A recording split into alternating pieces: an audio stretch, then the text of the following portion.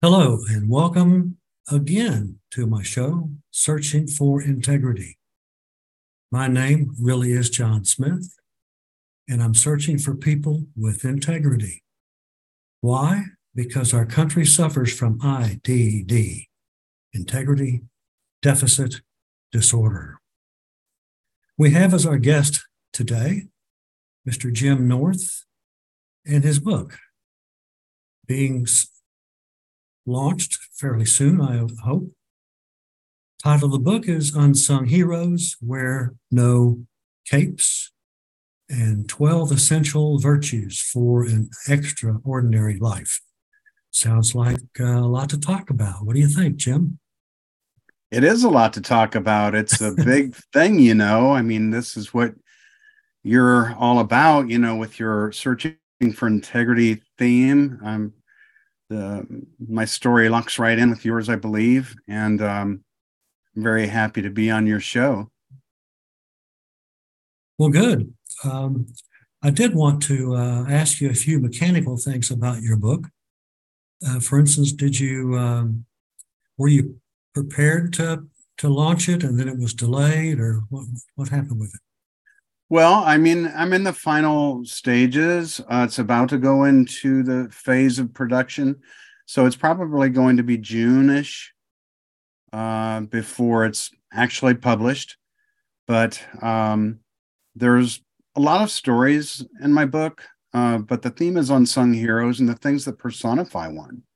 Right. It's not like everyone always gets credit for the good things that they do. And we shouldn't really seek the credit for it, I think, is one of the points. But we should do what we do for the right reasons, whether we get the applause for that or not. And anyone can be an unsung hero if you are just willing to be a helper of others. That's the way I look at it. We want to be a helper. And if we're willing to do that, I think it draws more out of us than we ever could have drawn out of ourselves otherwise. So, if you're self-serving, you're not going to get really very far. But if you're really focused in on being all that you can be to someone else, and that the 12 virtues that I explore, although there's more virtues than what I've explored, but courage and hope and love and friendship and optimism and things like that. Hope is a big thing. So these are the things that I explore. They're the things that separate us and take us to the next level. You want to be about other people, not just yourself. I have a saying that we make a mistake by defining ourselves by who we are rather than who we are to others. So that's the theme of the book. And there's a lot of stories in it. Well, your background gives you a great knowledge of how you're going to do it right, and you've got quite a background. What's some of the good parts of the background that you share with people? Yeah, I've gotten my master's degree at the University of Oklahoma, and my undergrad is at the University of Oklahoma. It's in professional writing, but I've done journalism, but I've also been in the corporate world, in leadership and management. I've also been in areas of service to other people, as far as I've been a pastor, I've been a kids pastor. So really, I have a convergence really of all these into what I'm doing right now. And this book is meant to kind of really wrap things together and craft meaningful messages for other people to benefit from. Good. Those are all up and up kind of talks that you give yourself all the time. I give myself talks all the time. And sometimes it's not always positive. Yeah.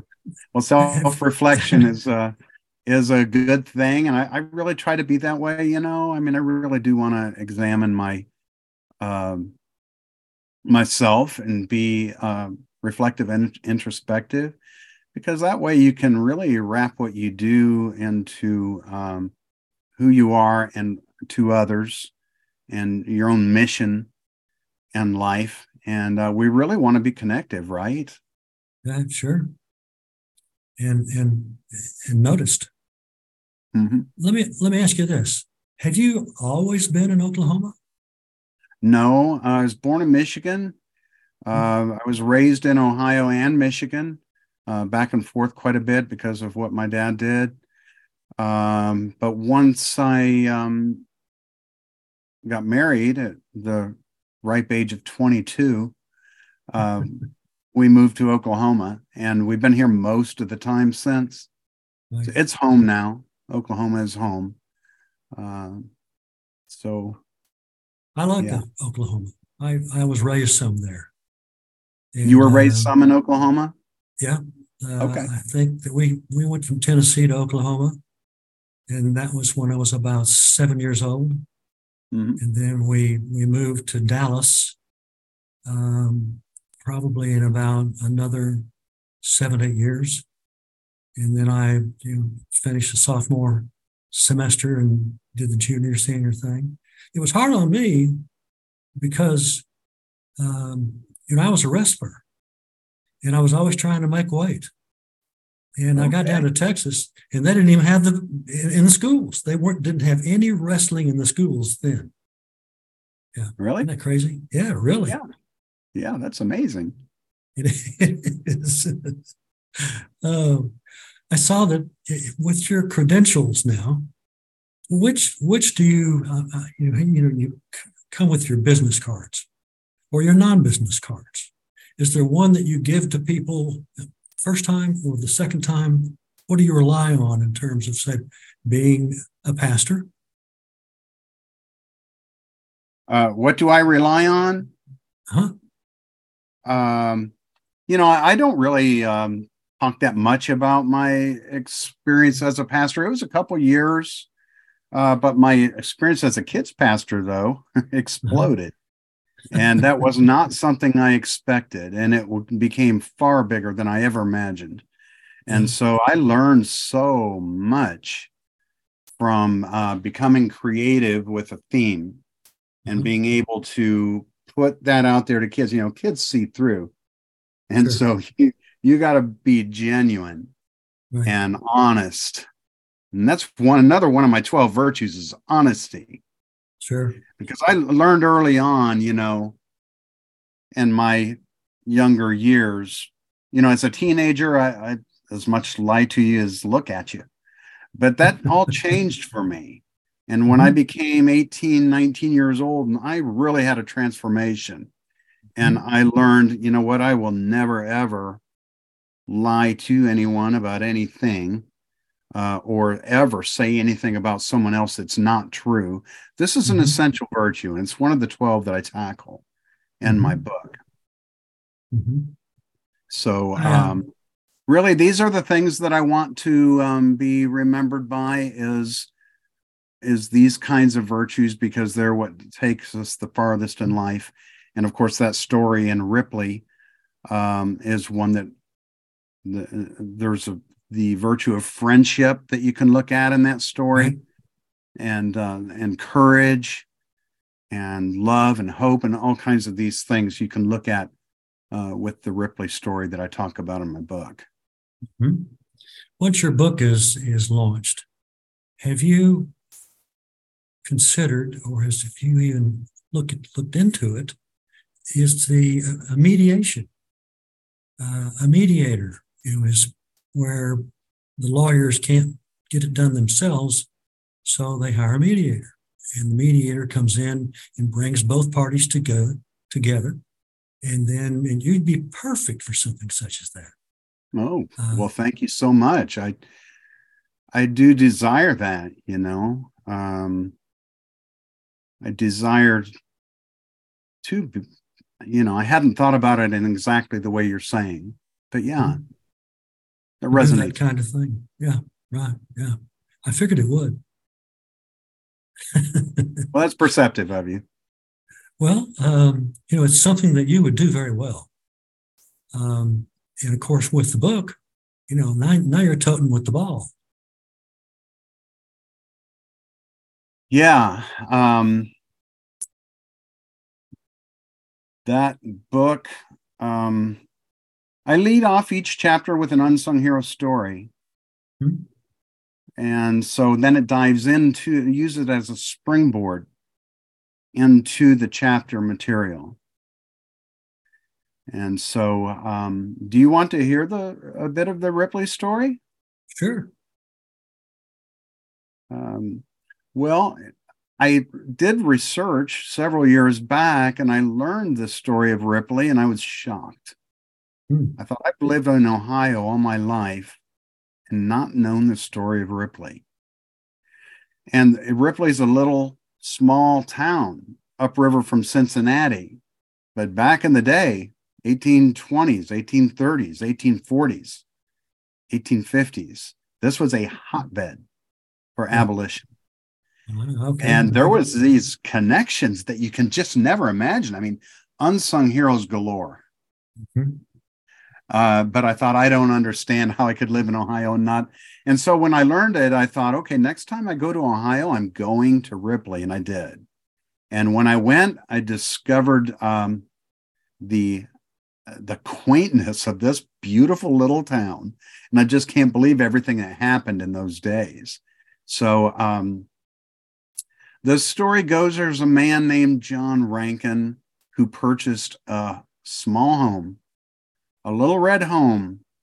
He built it on top of this 500-foot bluff, but he only bought it for one reason, and that is to help slaves across the Ohio River. Mm-hmm. And so it's so high up. I mean, it's like a picture to see that little red house. And you can just well imagine that if you're a slave on the Kentucky side, you can see that little red house up there and have developed a reputation that that is the place to go if you want to safely passage over to the north.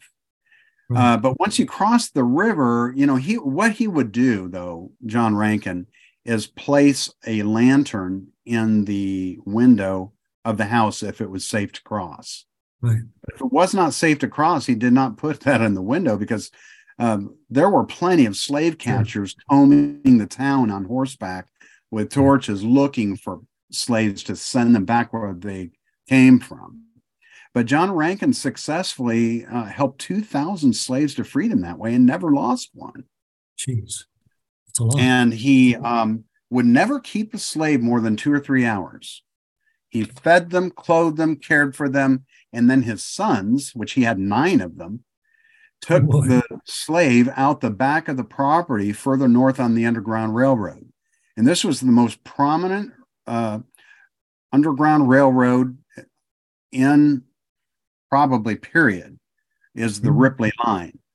And so John Parker, who's a black man who helped slaves in Ripley, he called Ripley the terminus of the Underground Railroad. In fact, derived its name from Ripley, the very term Underground Railroad, because the slave catchers and the slave owners, they think, hey, what happened to my slave? It seems like he disappeared into an underground railroad. That began in 1831. So John Rankin, his life was threatened for doing what he did, but he personified this friendship. Friendship goes beyond someone you've known for many years. I mean, these are people that, okay, you're a slave and you meet this man in one moment of time. This is friendship because of what you bring to that relationship, because they felt like they could trust him. And so he let them in their home. And, he encountered these slaves. They're trembling with, fear and anxiety for being pursued the way they were. It's unbelievable to think of the stories of these people. But there's one in particular I'd like to share with you, and that is the story of Eliza. Have you heard that name? Sure. Well, John Rankin knew that this young mother and her baby tried to cross the Ohio River, and they kept breaking through the ice. And so by the time she got to the other side, she fell exhausted on the bank Right. Right. of the north side. And when she looked up, there was a slave catcher. And so his name was Chauncey Shaw. But when he watched her from one side to the other, and he was so impressed with her fight to live for her and her baby that he said, anyone that can do what I just saw you do deserves their freedom. And he pointed to that little red house. He said, go there and you'll get the help that you need. And she did. And she was cared for a couple of hours and taken further north. And then eventually she came back and rescued more family members. That's great. But here's the thing about it. And I'll throw this back to you, but John Rankin became acquainted with Harriet Beecher, who lived in Cincinnati, was studying to be a writer at the time. And she visited John Rankin in the little house. And that was 1838 or so, or 9. And she placed this story of the mother and her baby in her book, Uncle Tom's Cabin. And of course, Uncle Tom's Cabin became the top-selling book of that century next to the Bible. Wow. So Eliza is the fictional name for that mother in her book, Uncle Tom's Cabin, but it was based on her experience of meeting John Rankin and visiting Ripley. Interesting. Seems like there was a song about Eliza. Heard that growing up, and that would fit with that scenario. It would. I haven't heard that, but yeah, it's a fascinating story. Yeah. Yeah. I would hope that once you get a hold of people, and with your words, don't let them go. It's a thing where I'll see you tomorrow and I'll call you or whatever. You said, no, we're going to talk some more. Okay. At least that worked for me. And yeah, I knew when I needed to be an outlier, and I knew when I was supposed to be real quiet. And that worked very well for me over a long period of 13, 14 years. Okay. Thank you for that. Sure. Now, the other virtues that you have, what's your next one that you like? Well, let's see. I can't help but think of another story with friendship, Mr. Rogers, Oh. So I had a conversation or a visit, like we like to say, with a lady that worked with him for all of those years. Her name is Hedda, and she worked with Fred Rogers for 56 years or something like that. And she was with him at the first taping of the first episode in 1966. But, he was able to take this concept of friendship and really build it out, friendship, neighbors, and all of these essential virtues. He actually was able to convey these concepts through a television screen to millions of small children. And so these children believed in him, because he believed in them, right? Right. And so I had these conversations with Hedda and learned so much more about his background.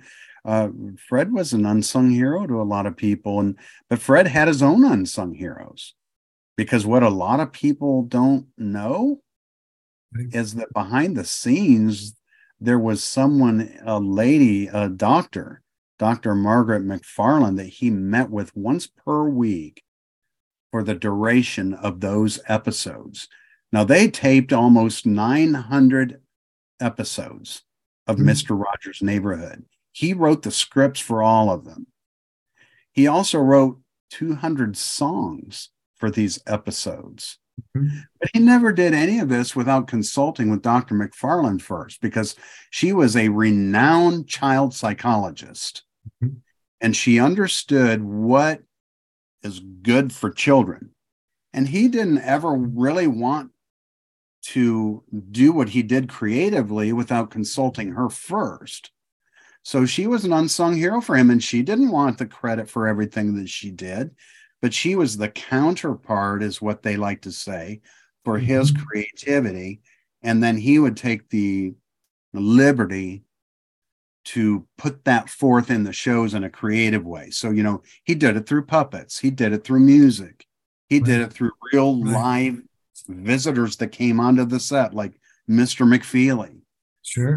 These were creative touches, but they were rooted and grounded in real concepts that Dr. McFarland understood back in those days. And they met, and then they synergized. Well, it's not hard to synergize that. I had my youngest two kiddos. Now they're 38 and 35, that type of thing. And I remember, you know, they got hooked on Mr. Rogers because I made them sit down and listen to him. And then there were times, you know, whenever I would go in and wake them up, and even my wife, you know, it's a beautiful day in the neighborhood, a beautiful day in the neighborhood. Would you be mine? Could you be mine? I got that rolling in my head, you know. Yeah, that was his signature, right? And it's interesting to know that he was so disciplined, Hedda said, he kept his weight at 143 consistently for many, many, many years. I don't know how a person does that. It's like, well, I'd sure like to know how to do that. I mean, 143, but the numbers, 1 is I, 4 is love, U is 3. There you go. Yeah, so that's what he did. It was interesting, you know. I mean, he was very disciplined with eating and swimming every day, and very fit and disciplined, and had these certain daily rituals. Routines. Yeah. And he kept his weight at 143. But, you know, it always came across the airwaves that he loved those kids, and he believed in them, and he promoted these kind of virtues, you know. And he had all kinds of topics and themes, but they were, like you like to say, integrated. Right. Yeah. Well, it's I'm glad for that. I'm glad that it's still around, and it's being, you know, it should be perpetual. And I don't use that word very much, but it's a kind of thing that you have, no matter where you go and what you do, that, you know, people will be in very high regards of you, because you have the type of thing that they're looking for something. And then you'll hit that button again, and there you go. You're off and running. Yeah, these are the things that endure, right? These are the things that last. These are the things that mean the most to us, because, you know, when I need a friend, there's nothing more refreshing than that, right? Yes. It's like, okay, this person is actually being a friend to me, and it's like, this is perhaps the most valuable thing that I have going through this trial. Right. Friendship is something that really carries the day. Sure. In many of our toughest situations.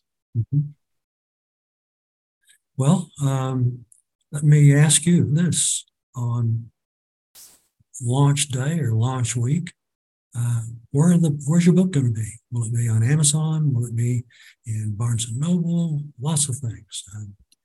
Well, it will be on Amazon. I will have a print copy and of course, an online version. So I'll have it both ways. But as far as distribution, I mean, we'll see, potentially it could be in Barnes and Noble, but some of this remains to happen over time. But Sure. yeah, I'll have a print version available and an online version, and it's getting closer. That's good. And it's not easy waiting on it getting closer. Right. It's not. Yeah, it's It's not. more involved than it appears on the surface, right? That's right. Well, let me sign off to my listeners and sign off with you. I'm always happy to have my listeners come in and say hello. And my numbers, they tell me my numbers on YouTube are pretty good. And I've only done it for 4 months, I think. That's fantastic. I'm happy for you. Thank you. Thank you. The listeners searching for integrity. And the way you'll know this one because so long and happy trails to all. And in the end, we'll see you again.